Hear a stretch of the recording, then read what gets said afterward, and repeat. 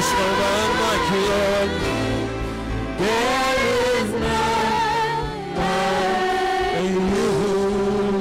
Come on, you ought to just give him praise. There is no one else like him. Come on, you ought to just give him praise. Hallelujah.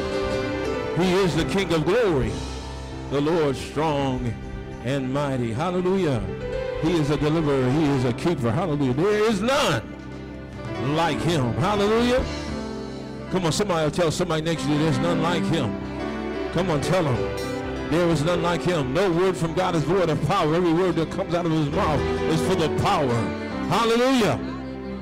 Hallelujah. Every word that comes forth from his mouth has got power to deliver, power to set free, power to change lives. Hallelujah. Power to break through.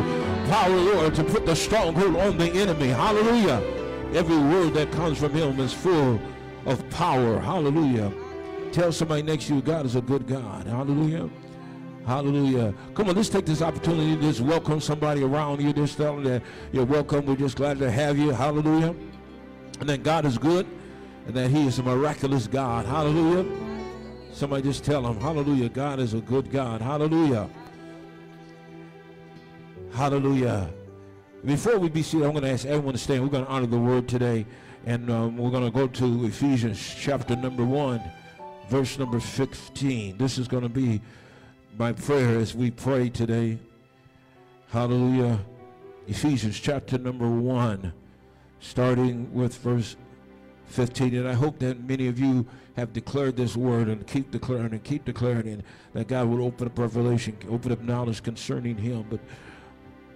And let's read it together. It says, Therefore I also, after hearing of your faith in the Lord Jesus Christ and love unto all the saints, cease not to give thanks for you, making mention of you in my what? Prayers, that the God of our Lord Jesus Christ, the Father of glory, may give unto you the spirit of wisdom and revelation in the knowledge of him, that the eyes of your understanding being enlightened, that you may know what is the hope of his calling and what is the riches of the glory of the inheritance in the saints, and what is the exceeding greatness of his power toward us who believe. How many believe today?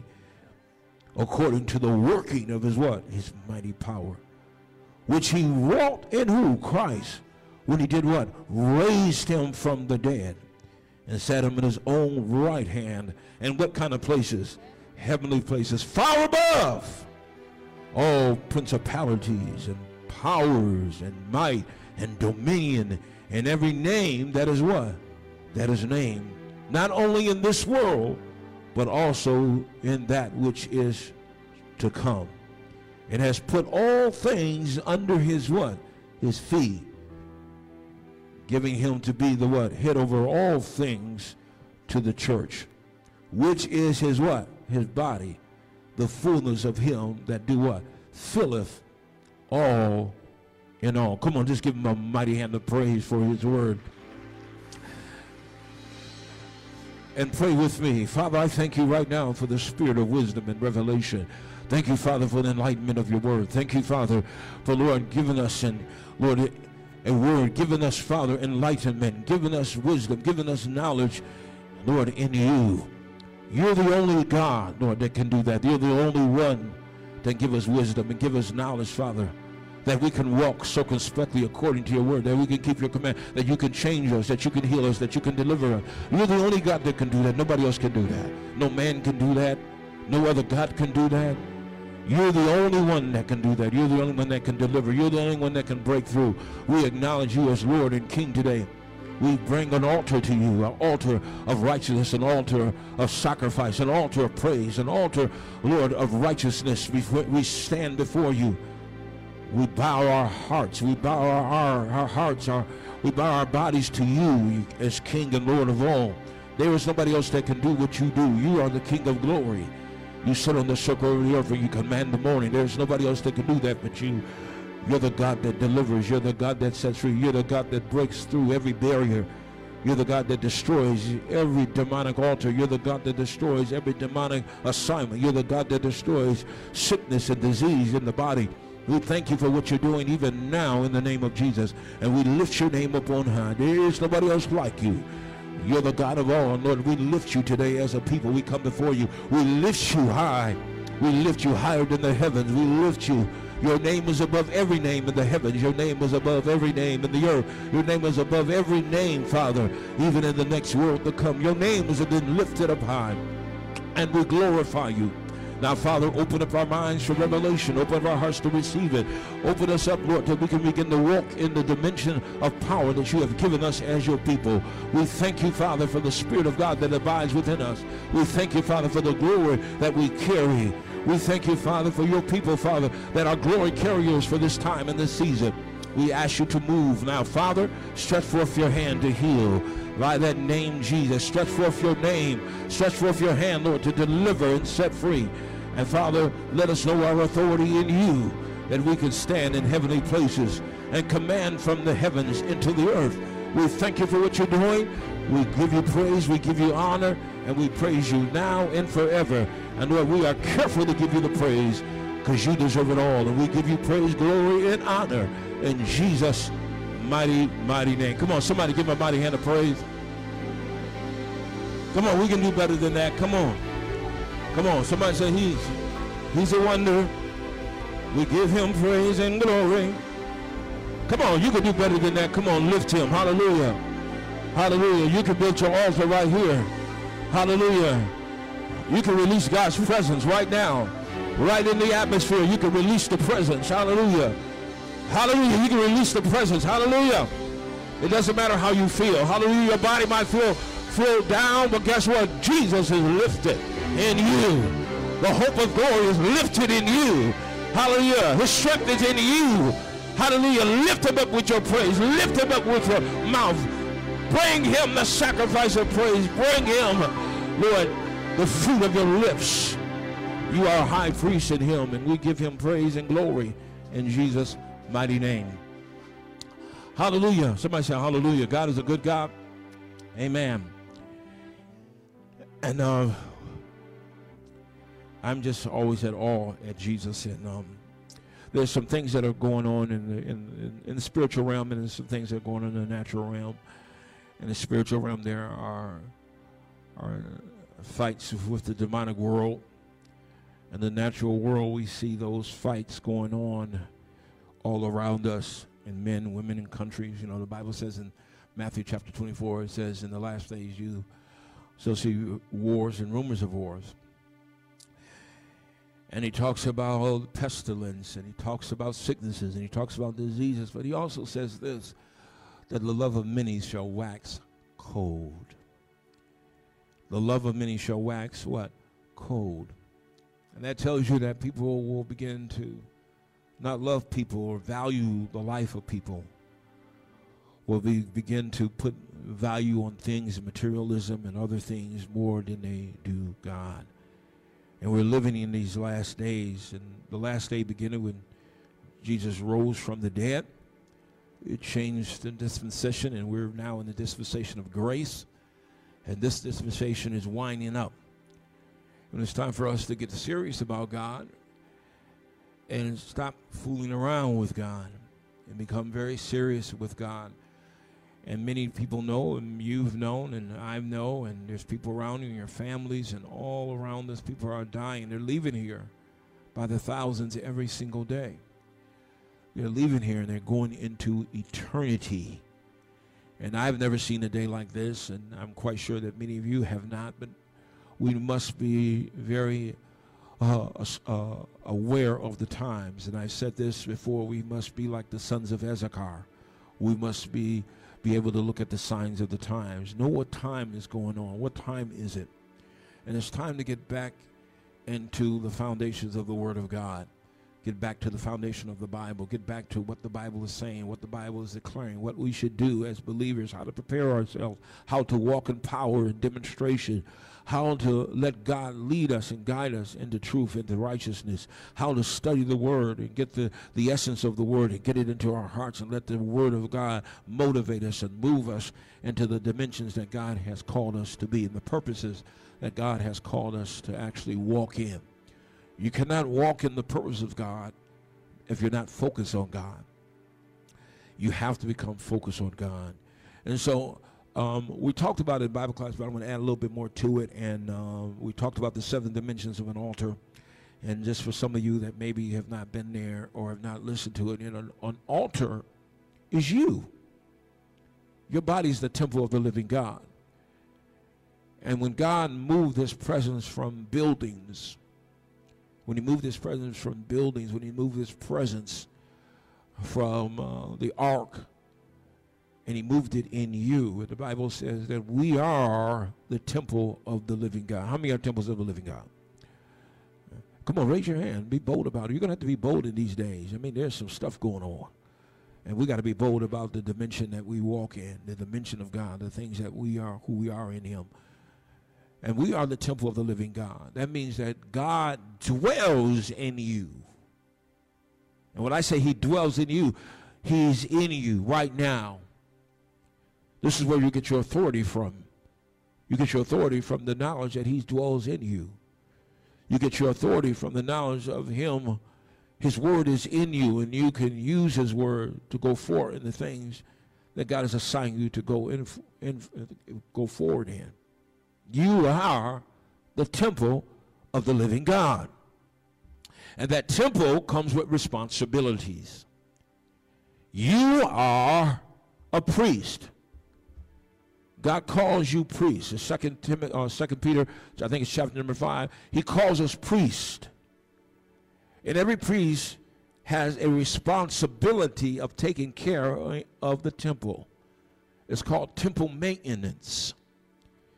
When we look in the Old Testament, we see what the Old Testament priests did. They made sure that all the altars was clean. They made sure the sacrifices were perfect. They made sure that they cleaned themselves. They arrayed themselves in the proper garments, because they knew that they were going before God. And when they went before God, they had to make sure that their life was in order, that they had sacrifices that deal with their sins in their life, and they had to have sacrifices that dealt with certain types of things in their life, like peace between others, and wave offerings, and these types of bread offerings. All these types of offerings was there so they could approach God. And so let me just re-emphasize again something about God that sometimes people don't know. God's nature is holy. Somebody say, God's nature is holy. And God cannot change his nature. The Bible says he's the same yesterday, today, and what? Forever. He says, I change not. I am a holy God. And as being a holy God and can't changing his nature, there's two things that God cannot do. He cannot change and he cannot lie. There's a possibility it doesn't exist. God does not change and God cannot lie. So that should tell you as a believer, as a sidebar, that everything that is in the Word of God is obtainable. Somebody say, everything in the Word is obtainable. Come on, say it with some conviction. Even if your mind doesn't agree, say it because it's the Word. Everything in the Word of God is obtainable. He says all the promises of God are what? Yea and what? Amen. Isn't that what the Word says? Okay? Don't just, when I say something, check me in the Word. Everything is obtainable because it's promised to you. Whether you receive it or not is up to you, but it's available to you. Okay? And so God cannot change. And so one of the things that God knows about him is that he cannot change, and nothing that is unholy can stand before him. Nothing unholy can stand before him and live. It has to be holy. And so when man sinned, what God had to do was he had to sacrifice something to cover man's sin as a payment for what he did so that man can approach him. And so we find in the book of Genesis that when man sinned, man took some aprons, some leaves, and covered himself with it, but that wasn't good enough. The Bible says that God took a coat, an animal, and covered Adam. Now, when I call it Adam, most people always disconnect Adam and Eve, but Eve didn't get her name until after the fall. Before the fall, the Bible says in chapter 4 of Genesis, it says, and he called them Adam. They were one. And so we need to understand that the separation came of the name as a result of sin. Everything is separated because of sin. And he says he made them a coat of skins, and he gave it to them and covered them. Why did he cover them? Because the only thing that could approach him was something that was innocent. Something that was innocent, that represented what he had already planned somewhere in eternity in order for man to approach him. The altars began when he slayed these animals to cover mankind. That's where the altars began, because blood was shed, and he covered them with the animal skins, representing the covering, so that God's holiness wouldn't destroy man, so man can continue to be in contact with him. And this is where the altars begin. And then we found out after that, a demonic altar was erected with the slaying of Abel by Cain. This is the beginning of the altars. And then it says later on in that verse, it says, then men begin to call upon the name of the Lord. It was where prayer was beginning to be erected after that, through the altar. Hasn't changed. God requires an altar. He requires us as temples to have an altar that is actually located in our hearts. And that's why when we approach God, being saved, covered in the blood of Jesus, that when we approach him, that the covering of the blood and the having a righteous altar give us access into his presence and into his person and into the things that he has for us. And so let's just take a look at that real quickly. And in singers, please don't go anywhere. We're going to need you in a few minutes. Let's go to Exodus chapter number 20. Exodus chapter number 20, verse number 24. And so I'm just going to talk briefly about the 7 dimensions of the altar. Because if you want God, you have to put everything about you on the altar. The altar of sacrifice, the altar of exchange, the altar of release. Okay. Exodus 20:24, it says, an altar of the earth thou shalt make unto me, and shalt sacrifice thereon thy burnt offerings, thy peace offerings, thy sheep and thy oxen. And this is what God was requiring back in the Old Testament. He says, make me an altar, and in this altar I want you to do this. Make me an altar of the earth. Don't try to do anything to the altar. Just make it of the earth based on what I command you to do. And this altar, I want you to put on the altar, I want you to put burnt offerings. I want thy peace offerings, thy sheep, and thy oxen. In all places where I record my name, I will come to thee. Now, I want you to take note of what he said. He says, in all places, which means that the altar was traveling. It was moving. It was still moving until the time of Solomon. But the altar was consistently moving. And the reason why the altar was moving is because wherever people set up camp, God's presence needed to be there. Some of you and some of us need to make sure that our altars are set up at home so God will come to you. Some of us don't have altars at home.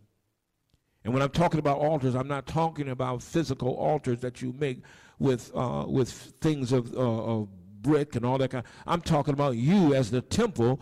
You are a traveling altar. Your heart is the altar, and wherever you sit at, wherever you stand at, an altar can be resurrected or erected. Joshua had a traveling altar. God tells Joshua in the book of Joshua, he says, Joshua, wherever you put your feet at, the land will be yours. Well, why is the land going to be mine? Because wherever you step, I'm going to step. And you and I must understand that if we are going to be vessels of God, we're going to have to be able to step in places to take authority and take dominion over places that the enemy has claimed.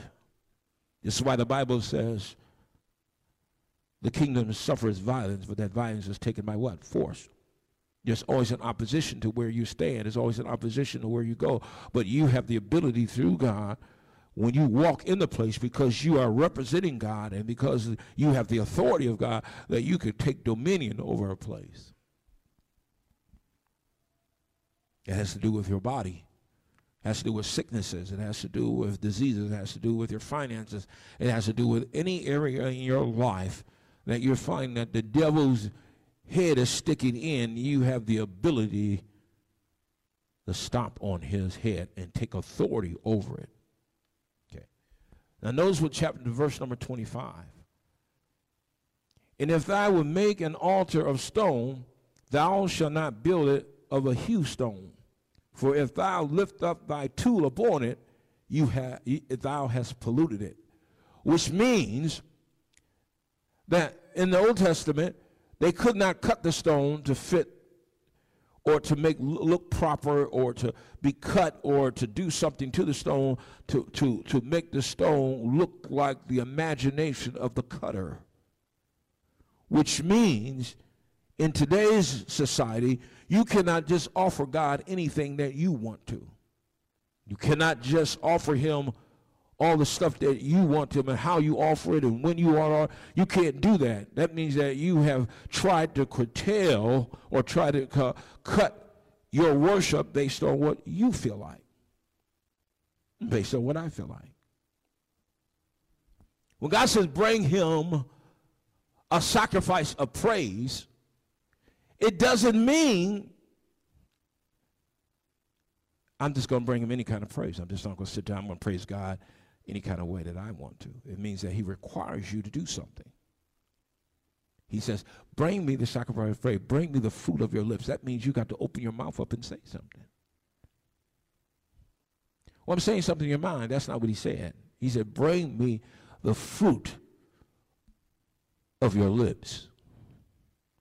That means you got to say something. And I know that as I go through this, some of you may not like some of the things I'm saying, but I'm just going to stick with the word. I'm going to just tell you the truth. Because what I also found out, too, is not only is demonic altars being built, some people are going back to the foundation of the word of God, and it's talking about how we are defiling God's altars and how we're defying God's word and doing what we want to do and not what God requires of us. You got to do what God requires. It's not my ideal. It's not your ideal. It's God's ideal. And so he says, bring me a righteous altar. And if you bring me a righteous altar, then I will set you up to go in the 7 dimensions that I have set before you. And in those dimensions is everything that you need. There are these 7 dimensions that you can walk in, and that everything that you desire, everything that you need, healing, finances, are all within these 7 dimensions, because dimensions means a place, a space, and time. It means that when you walk into this place, there is a set provision, there are set times, there are boundaries, there's limitations in this dimension. And you keep going higher and higher and higher until you get into the dimension that goes into another dimension. But I'm not going to talk about that second dimension of the 7 dimensions, because the second dimension has to do with the heavenly realm. But the seventh dimension that we need to deal with is the dimension that we are associated with right now. Okay? We are associated with these dimensions. So let's turn to Psalms 24. Psalms 24, starting with verse 3. God is asking all of us these questions. And to be honest with you, we're going to have to be really serious with ourselves, because all I want to do is provide you with the truth. That's all I want to do. I want to provide you with truth. And you could check after me, as I always say. Just check after what I say. Don't go by everything the preacher say, hook, line, and sinker. Check it in the Word and see if what's being said is true. Always do that, no matter how wonderful the preacher is to you, no matter what they sound like, the sound of it. We need to be very careful of what we hear and be careful of what we receive. Psalms 24 and 3. Notice what it says. Who shall do what? Ascend into the what? The hill of the Lord. Or who shall stand in his what? Holy place. So just a background, most altars in the Old Testament, even the demonic altars, were in high places. I told you about this, the time that Prophet Charlie Shemp went. I think he was in a place in Romania or something like that, and he said that in his first meeting that he had, and we went into the meeting, he says he was really, hyped up, ready for God to do some things and prepared himself. And when he got in there, nothing was happening. He was praying. Nobody was getting healed. He was trying to deliver people. Nobody was getting delivered. Nothing wasn't happening. And it bothered him so. And he went back to his hotel room and he began to pray. And as he began to pray, he says the Lord didn't say anything to him. The Lord woke him up early in that morning, about 4 or 5 o'clock, something like that. And the Lord says, I want you to walk out of your hotel room and I want you to go this pathway. So he walked out the hotel room and he walked down this path and he kept walking. And then he heard the voice of the Lord says, turn this way. And he was in some bushes and stuff like that. And when he began to walk, he began to walk upward. When he began to walk upward, he came into this clearing. And in this clearing, what he saw was an altar built. He saw an altar built there. And what he said, he looked at it, God says to him, this is the problem. There is a demonic altar built over the city. And so he said he brought his anointing oil with him. He destroyed the altar. He put anointing oil on that altar, and he stood up on the altar and declared, God, come in this place. God, move in this city. God, destroy this demonic altar. We close the door to the demonic altars, the demonic realms that's coming in here. We destroy the worship in this place of the demonic. We destroy it in the name of Jesus. And he said that he destroyed it. He walked off, went back to his hotel. That night, he said miracles broke out everywhere. Why did it happen? It's because someone went into the high place and erected a demonic altar. Now, why do I say that? Why do I talk about the high place?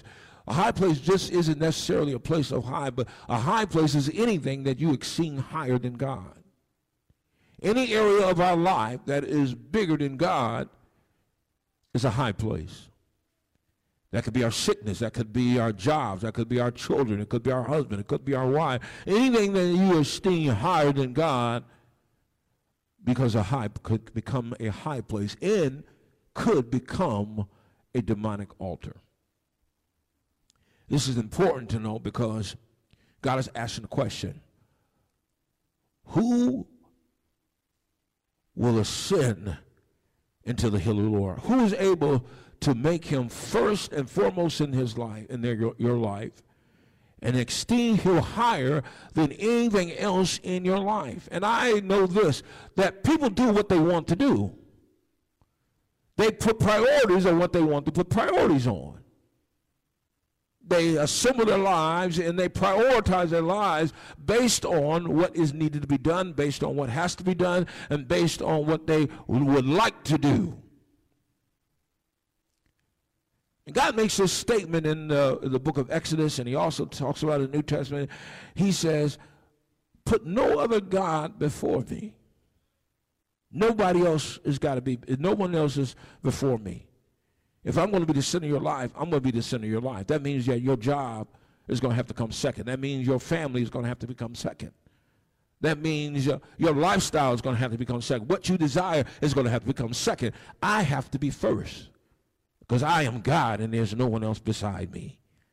I am the lofty one. I am the one that created you. I am the one that created you in my image, in my likeness. And if you want me to help you direct your life, I've got to be first. If I'm not first, I'm nothing at all.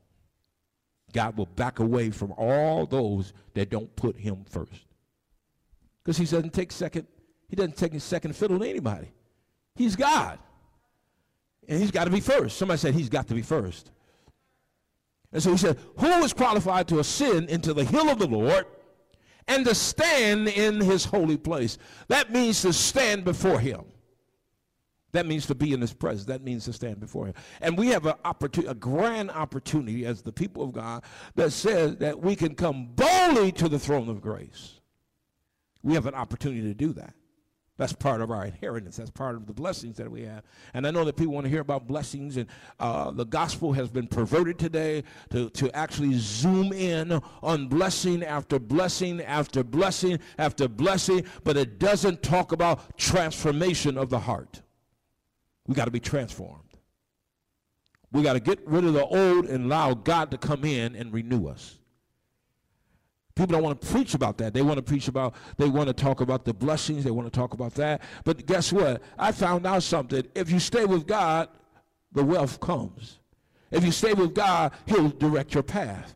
If you stay with God, he'll direct your finances. When you find yourself in trouble, he'll be there.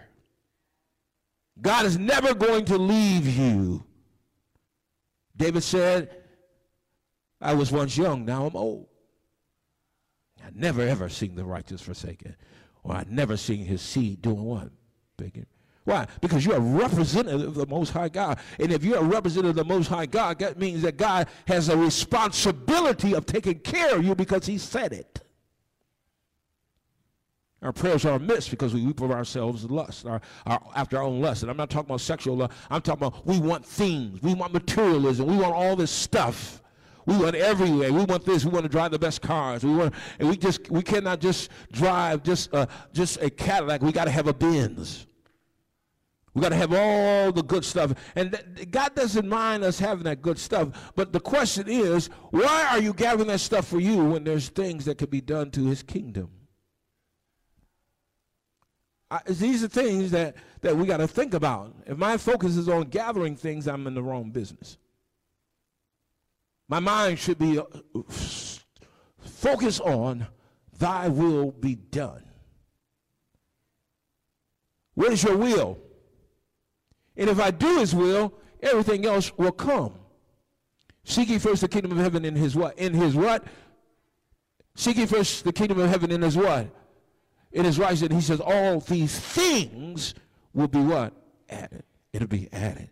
It'll be added. Because I'm doing what? I'm seeking his righteousness. I'm seeking his will. So as I go along, he'll bring the stuff. I don't even have to ask for them. They'll just come. I have a book at home, and it's a profound book. It talks about the richest man in the world. You know what the richest man in the world? His name is Solomon. And this man, the man that wrote the book, he was in debt. He couldn't get a job, and this man that was talking to him about the book of Solomon, he says, well, you know, Solomon's rich. You could just read what he says and just follow what he says. And so he followed the instruction. He took the book of Solomon, the Ecclesiastic and Proverbs, and he began to read them and he got a job. And then after a while, he was promoted on his job. Then after a while, he got a witty idea, and after 2 years, he was a millionaire. Why? Because he looked for wealth in the Word. He followed the instruction. And the instruction in the Word talks about character. Somebody ought to say amen. I know you might not like it, but it's true anyhow. In the instruction in Solomon, in the instruction in Ecclesiastes, it talked about having right character. It talked about doing people right and not doing them wrong. It talked about stop lying on people and tell the truth. It talked about investing in God things and not in selfish things. And all of a sudden, he found himself wealth just coming to him all over the place.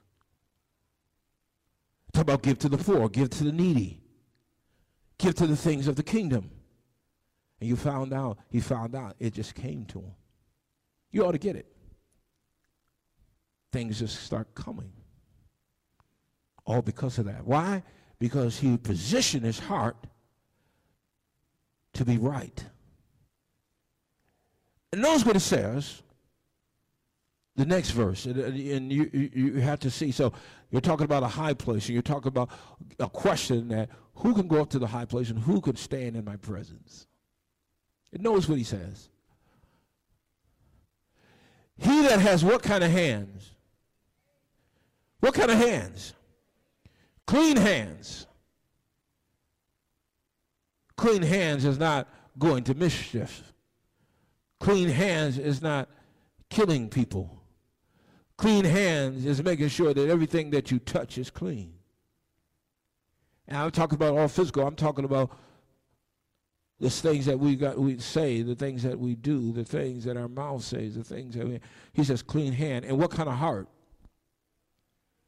What kind of heart? A pure heart.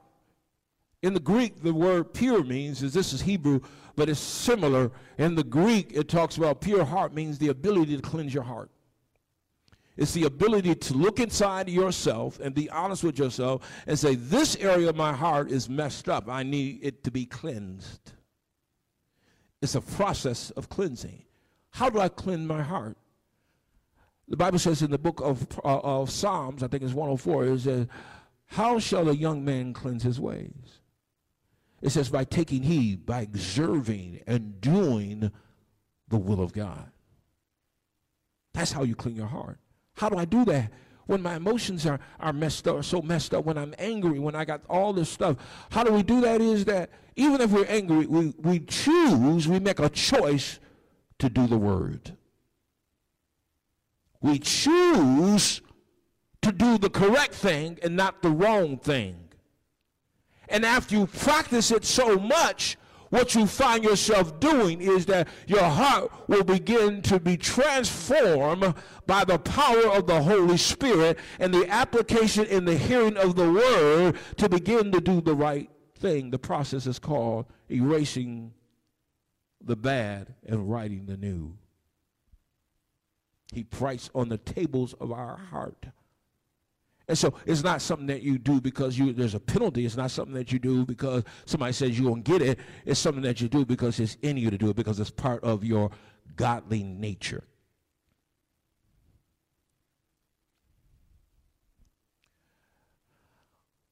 Notice what it says, he has not lifted his soul unto what?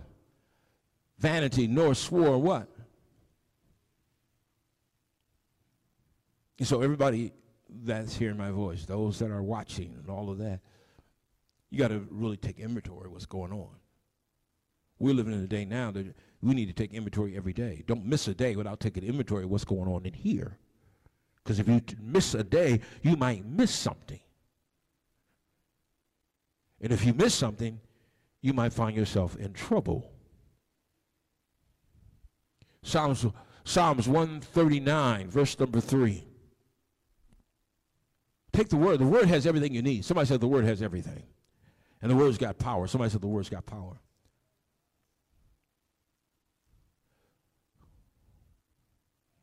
139:23, verse 23. Notice what it says. Search me, O God, and know my heart. Try me and know my what? My thoughts. Verse 24. We love this verse because this is the verse that most people use as excuses. God knows my heart. It doesn't work. You can't give yourself excuses of why you're not applying the word of God in your heart. You can't do it. Some people will say that it's okay, but it's not okay because you have the ability through the Holy Spirit to be transformed. Doesn't matter how you think your life is going, God can transform your heart because God's power is not limited. God has the power to transform your mind, your heart. The process may take, for different people, might take longer than another person, but guess what? God's power can do it. Somebody say it can be done. And he says, see if there's what? If there be any wicked way in me, and lead me in the way of what? Everlasting. So God tells us to search our heart, and he doesn't tell us to stay where we're at. He doesn't tell us, Lord, search my heart and know my heart and try me. Know my thoughts. And then he says, and see. Take a look inside of me and see if there's anything inside of me that is wicked, that is against you, that is not lining up with your word, that things that is in my heart, those things that are hidden and those things that are revealed. What is in me, Lord, and reveal it to me so my heart can be cleansed. Amen. Lead me in the way of righteousness. Lead me in the way of your path. Lead me down the road of success in you. So I say amen.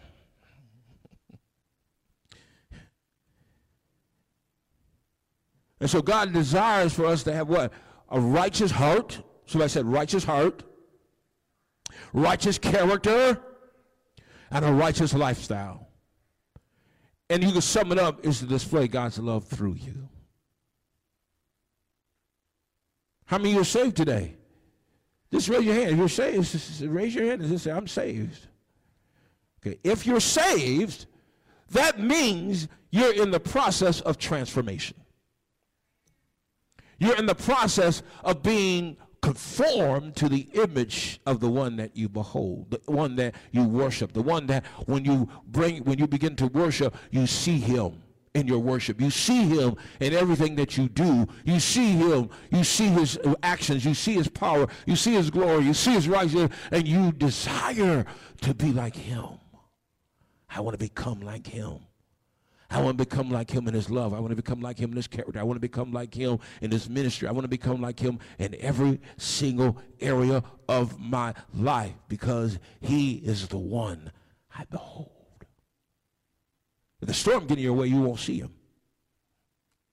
If you're in a rocky storm and the waves are coming and the waves are dashing like Peter, and Peter is looking, first of all, he's looking and he's beholding Jesus, and as he's beholding Jesus, he's walking straight. He's walking right on the water in the midst of the storm. Even he's walking in the midst of the storm, but guess what's happening is the storm is raging, and then the Bible says he looked away. And when he looked away, he saw something that scared him. Fear came on him. And the Bible says he began to sink. What is in our lives that causes us to look away from the one we behold? Ask yourself the question. I have to ask myself the question. Everything that you think about what should be is not always what you think. Your opinion in the reality of God's word doesn't mean anything. It's God's opinion. That's all that matters. And what I'm trying to get you to see is set you up to go into these dimensions of these dimensions of the altar. When you actually understand that you're supposed to be righteous and stop making excuses for being unrighteous.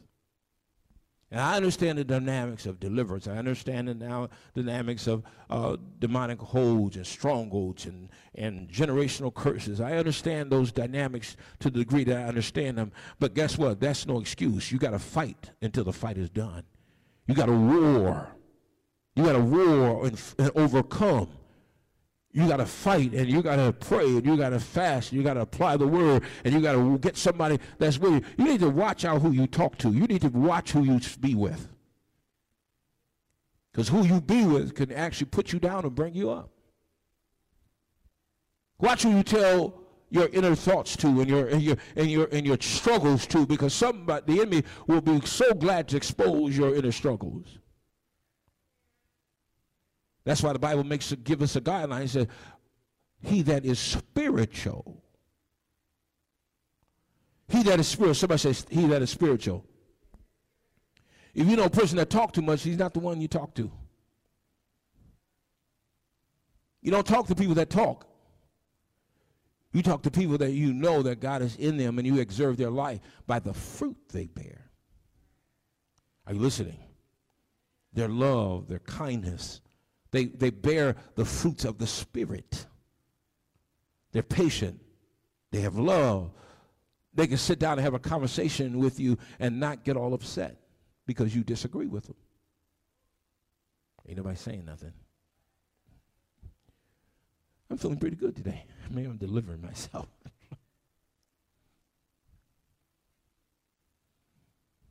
You got to be careful who you entangle yourself with and who you're joining with, because it could down the line cause your downfall or cause your uprising. Love covers a multitude of what? Sins. You need somebody that will help you get out of your mess, not put you in the mess. Are you listening to what I'm saying? You need to look for people that can pray for you and uplift you, and that you can hear them when they tell you the truth. Tell me the truth. Don't tell me foolishness. Tell me what thus said the Lord. It might hurt me, but if I'm with you and you're with me, I know you're saying it for my good, and I'm not saying it for my downfall. You're not going to expose my weaknesses, but you're going to strengthen me until I overcome my weaknesses. Are you listening to me? 2 Corinthians 6:16 says, and what agreement have the temple of God with idols? For ye are the temple of the living God. As God has said, I will dwell in them and walk in them, and I will be their God, and they shall be my people. So what agreement do you have with your idol of your sickness? What agreement do you have with your idol of your lack? What agreement do you have with your agreement with darkness? You know, God's vocabulary never says nothing negative. Did y'all know that? When God speaks to you, he never puts you down. He may correct you, but he's not going to say, you foul such and such, and you this and you that. You know, he don't do that. This is one of the reasons why people don't talk to other people about it, because when they say something, the carnal mind wants to get down and put them down instead of bringing them up. God will tell you, you are better than that. God will come to you with a sweet, depending on who you are. Now, some of us, we got to have that sternness of God. God says, you know better than that. And other people, God says, listen, you're better than that. Come, let us reason together. Let's talk about the situation you're in. And some people can handle it, God saying, you know what, stop it. Some other people can't handle that. And you got to be able to discern these things when you're dealing with people. You got to be able to discern who can take what. Because some people you got to be rough with, and some people you don't. Some people you rough with, you'll discourage them even more. You got to learn how to discern, how to pick people up and push them on. And I know what people say. I know what people say. They're babies. They ought to grow up. You can't grow people up that ain't ready to grow. You got to push them up slowly. You got to love them out of their mess and not in their mess. Are you listening to what I'm saying? I will give you pastors, shepherds after my own heart. God tells the Israelites, he says, come, let us reason together. Let's talk about where you're at and how I can do you much better than they did. Let's talk about the blessings I have for you if you follow after me, and how I can take you from one place to another place in another dimension, another dimension. Let's talk about that. Let me show you that I can do it. I love you so much that I'm going to show you just a glimpse of what I have for you. Ain't nobody saying too much, but it's okay. And so what God wants to do in Romans 12:1, he says, I beseech you, therefore, brethren, by the mercies of God, that you do what? Present your what? Your bodies. I'm talking about all of your body, not just your hand, not just your feet, not just your eyes, not just your nose, not just your legs. He says your body. A living sacrifice. Holy. I got the character of God. So guess what? That is my reasonable service. I'm reasonably supposed to be holy. My character is supposed to be like him. I'm not going to indulge in stuff that I'm not going to curse. I'm not going to drink. I'm not going to smoke the temple out. I'm going to declare what thus saith the Lord. I'm going to do things that bring honor to God's temple, because I am the temple. So I'm going to do things that bring honor to him. Are you listening? And so God wants us to confess our sins. If you're going to go into these dimensions and have effective dimensions, you're going to have to do what? Confess your sins. Confess your sins of commission, confess your sins of omission. And most people say they talk about commission, but let's talk about omission. When God tells you to wake up and you don't, to pray. Because God has an assignment. God wakes you up in the middle of the night to begin to pray. That means that he's put something in your mouth to release him in that area that he's telling you to pray about. And when you fall asleep, guess what? He has to give it to somebody else because you didn't release it, so he's got to have somebody else release it. He's talking about, I got a call on your life, and so because I got a call on your life, you have to begin to submit to the process of perfecting your call. I know most people, they jump up and they says, well, God called me to preach. Okay. That's good. That's wonderful. I remember when I first went to my pastor, and my pastor, I says, I feel that I'm called to preach. He looked at me, says, okay. I'm thinking, okay. He says, well, we'll see.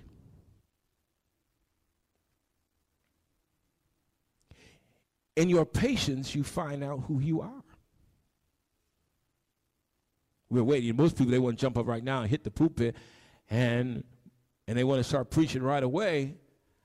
And they may have a good word. They might be very good. But there's something that hasn't been developed in them. Wisdom, knowledge, character. You call yourself a preacher, like many of the preachers that we see today that has fallen from their place. Because something was missing out of their character that needed to be developed.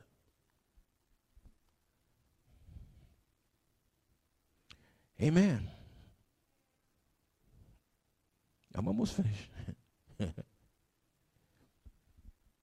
So we need to ask the Lord, like in Psalms 139 and 23, we need to ask God, what is in me? You should be every day asking, what is in me? What is going on within me? Why am I overcoming this area? What is going on? And there's many things that could be going on in people's lives. So don't always think it because it's you. It's something that could be holding you up. There could be a demonic power or stronghold that is in your life that need to be broken that you don't even recognize. And you know, the enemy takes advantage of ignorance. I'm going to say that again.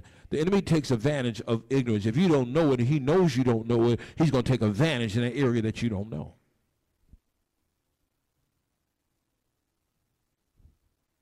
Years ago, the saints of old, they didn't know anything about prosperity and giving and all that kind of stuff like that. They came to church, they gave whatever they had, and they didn't intentionally know about sowing. They didn't intentionally know about the offering. They didn't intentionally know about, they knew about tithe, but they didn't know all the other things. And somebody says, well, why wasn't the saints back there in prosperity? Well, we found out later on because they didn't know what the word says. And because the word they wasn't clear on what the word said about it, nobody was preaching about it, guess what? They were ignorant, and the enemy took advantage of them, and they lived in poverty. Still saved, but had nothing. God provided. They didn't starve, but they didn't live in the hundredfold because they didn't know. Years ago, people didn't know about that God would heal miraculously. But no one gave them the information of how did this person get to that place that God would use them so mightily. And most of them would say, well, I prayed and I fasted. But they didn't know there's other parts to it that had to take place. It means that you had to stay in the face of God. It actually means you had to fast. You had to read the word, and you had to begin to imagine. And these individuals, they began to imagine the healing power of God, and they didn't even know what they were doing until the manifestation of it came. And then one said, well, how did you get there? Well, I just asked God, and he gave it to me. They didn't know how to break it down to share it to everybody else. But now God has opened up knowledge and wisdom so that everybody that's in the body of Christ can lay hands on the sick and they shall recover. Everybody can cast out devils because we have knowledge. We must have the character of the kingdom. We cannot be conformed to this world. Some people want to actually live in the world and become the world and still live in Christ. You can't go, you only can go one or the other. You can live in Christ or you can live in the world. Which one? You can't be conformed to the world. You got to live outside of the world. The Bible says, come out from among them. Be separate. The people got to see a light. They got to be able to see a light. A light. You are the light of the world that sitteth on the hill that cannot be hidden. When they see you, they should see a God in you, moving. When they ask you, you should have the wisdom of God come out of your mouth like they did Jesus. Said, I never met someone that spoke so much wisdom and spoke with authority. We had to display the love of God. With love and kindness have I drawn them.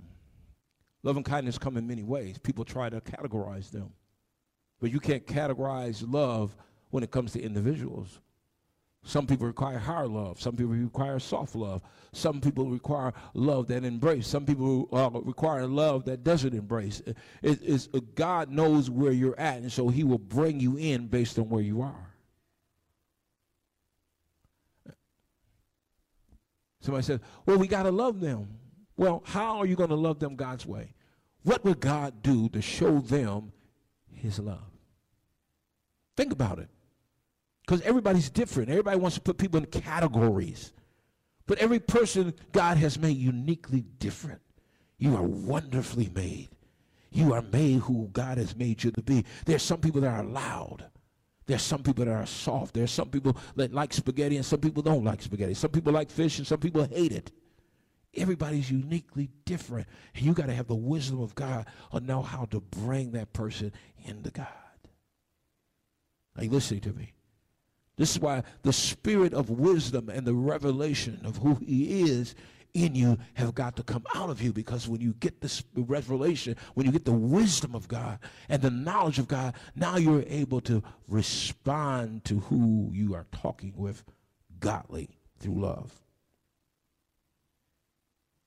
Okay, so let's get into Matthew chapter 6, verse number 9, and I'm going to read this. These are the 7 dimensions of an altar. And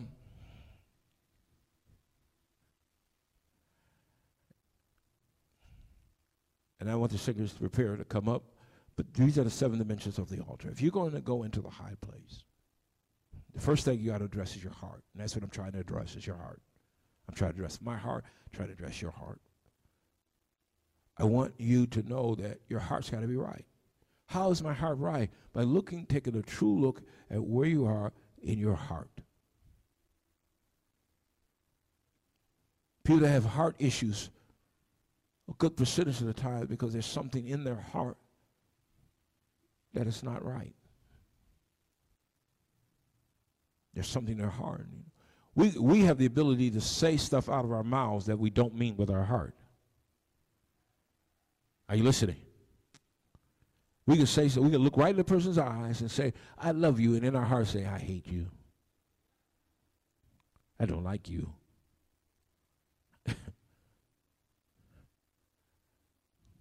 The one thing, as most of you know, when Dean went to heaven, he says that whatever you think is the reality of what you are. There's no two ways in heaven. Whatever you think is the reality. So if I think this way about someone, it's the reality. And so you got to look at your heart and say, what is in my heart that's not lining up to the word? This is how you position yourself for the righteous altar. This is how to enter into this dimension. Because the first thing is that you can't send strange fire up. Strange fire is anything that is mixed in that will hinder your worship. Or when you bring your worship of it, even playing instruments or anything like that, if you're mad with somebody, it'll come out in the atmosphere. It'll come out in your atmosphere. It'll come out in the atmosphere. Whatever you're doing and it's in your heart and it's not right, it will come out in what you do. Because what you do, it becomes spiritual. And I'm not saying anything about these musicians. Are fine, they're wonderful, and they're great. But if and I'll use Courtney, I used her last week. So if Courtney's playing something and she's really mad at me, she going, well, you didn't turn that on. She'll mess up because she said, I don't like him. He's really messy. He's messing up my notes. I don't like it. I wish he'd get out of the way. And so when she's playing something, what's happening? What's happening is that she's setting up strange fire because it's not pure. It's not concentrated on God. She's got somebody else mixed in there. So when we begin to think about what we do, we got to have a pure heart. And so Matthew 6:9 says, after this manner, therefore, pray ye, our Father which are in what? Heaven. Hallowed be what? Hallowed be thy name, which means how great and how holy your name. So if I'm coming to the altar, and the singers can come, if I'm coming into the altar, I have to have a pure heart. So as they approach, everybody should be looking at your heart. And in the congregation of the righteous, if we want God's power to really be made present, you got to really think about it. Now you could make these kinds of excuses. Well, I'm tired. I'm not going to sing. I'm not going to clap. God didn't ask you to do that. God said, bring me praise. Well, I can praise in my mind. That's not what he told you. He says, bring me the sacrifice of praise and the fruit of your lips, which means you got to be able to do something.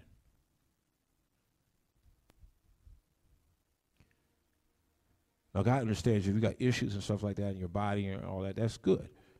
He understands that. But if you are fine in your body, and even if you're not fine in your body, wink your eye. Pat your feet, clap your hands, move your fingers. If you're on a stretcher and you're going to praise him, you ought to just praise him. Somebody was on their dying bed and they were just moving their hand. They couldn't move, but they heard the songs of Zion. They just moved their hands like that. They love God enough. It says, my sickness and me lying on his deathbed doesn't matter. He's worthy of the praise. Are you listening to me?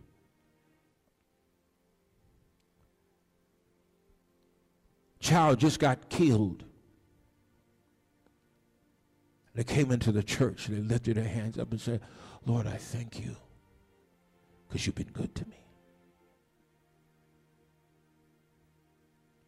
You've been good to me. And Lord, I'm distraught. I've messed up. I don't know why this happened. I don't know why, but I'm still going to give you praise.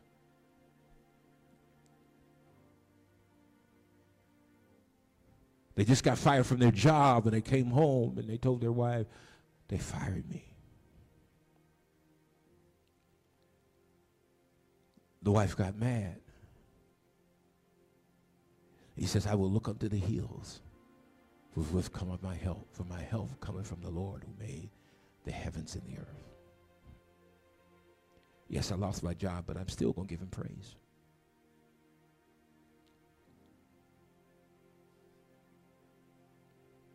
I remember young in my life, I think we had been married maybe for 4 or 5 years.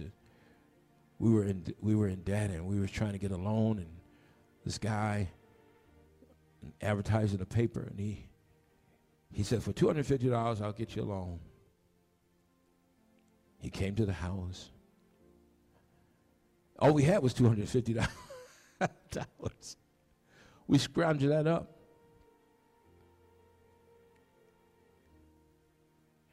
We gave him the money. He says, okay, I'm going to call you tomorrow. We're going to start the process.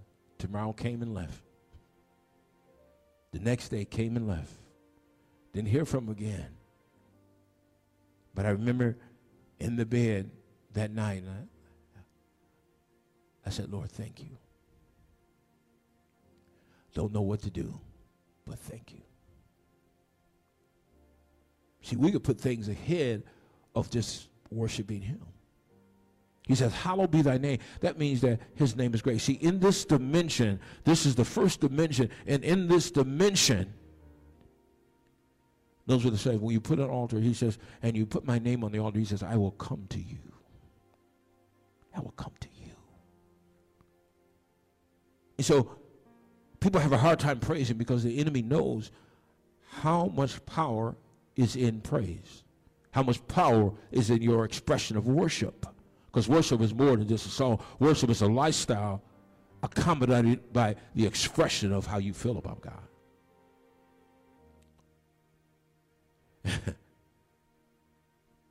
And so every single one of us that is in this place, it doesn't matter what's going on in your life. It doesn't matter how bad it is. It doesn't matter what it is. You ought to look to the hills and will come your help, because your help coming from the Lord that made the heavens and earth, and he is still worthy of the praise. Matter of fact, he's the only one that's going to be able to get you out anyway. Because if we worship him, when we say, hallowed be thy name, he will come. When we call on his name, he will come. When we worship him, he will come. I learned this a long time ago, is that wherever God is, everything about God is with him. His healing is there, and his power is there, his deliverance is there, his provision is there. It's all right there. I learned that a long time ago. I used to say it all the time. His presence is here. His presence is here. His presence is here. And his presence is here right now. I don't have to feel nothing. I just know his presence is here. Why? Because it has been embedded in me to the point where I know. I don't have to assume. I don't have to do any of that. I don't have to have no evidence of it. I do it by faith because I know his word says he's here. When I worship him, he comes. Or in other words, he manifests himself because he's already in us. So he just manifests who he is. How many wants him to manifest who he is in your life? You got to drop everything that's going on in your heart. I don't care how sick you are. I don't care. Now, it's not that we don't care about your sickness, but we know that somebody is a great physician. We know that somebody's a balm in Gilead. We know there is healing there. We know that by his stripes you are healed. And what we need him to do is to manifest. You can just lift your eyes up. Even with tears in your eyes, you can just lift them up and say, Lord, I'm hurting in my body, but I still praise you. You are the great physician. Your name is exalted above every name. And Lord, I exalt your name right now. In the midst of my sickness, I'm still going to exalt you because you're worthy of the praise. You made me. You have me breathing. I'm still alive today. You're worthy of all the praise and worthy of all the glory. And you are holy. And because you are God, I worship you. I listen to what I'm saying. And so everybody ought to stand up and just... Now, if you don't want to, that's fine. But those that are willing, those that can look at your heart and say, you know what, I still got some problems in my heart, but I'm still going to worship you. I still got some issues that I need to work out, but I'm going to work with you, Lord. I'm going to cooperate with what your word says. I'm going to purposely. I'm just going to be true to you and true to me. I'm still messed up, but I still know you're worthy. Can anybody be truthful like that? Can anybody be truthful like that? I'm still messed up, but you're still worthy. Because that's how you build a righteous altar, knowing that you're messed up, you're working on it, and that you're taking out the old and you're putting in God's word, and you're taking out the old word and putting God's word in it, taking out your word and putting God's word in it, taking out people's word and putting God's word in it. You're replacing the things that shouldn't be there. And as God's assembling you, you'll find out that you're in his image. Behold, all things are new. We go from glory to glory. We go from precept and concept. We go from a little on here, a little level.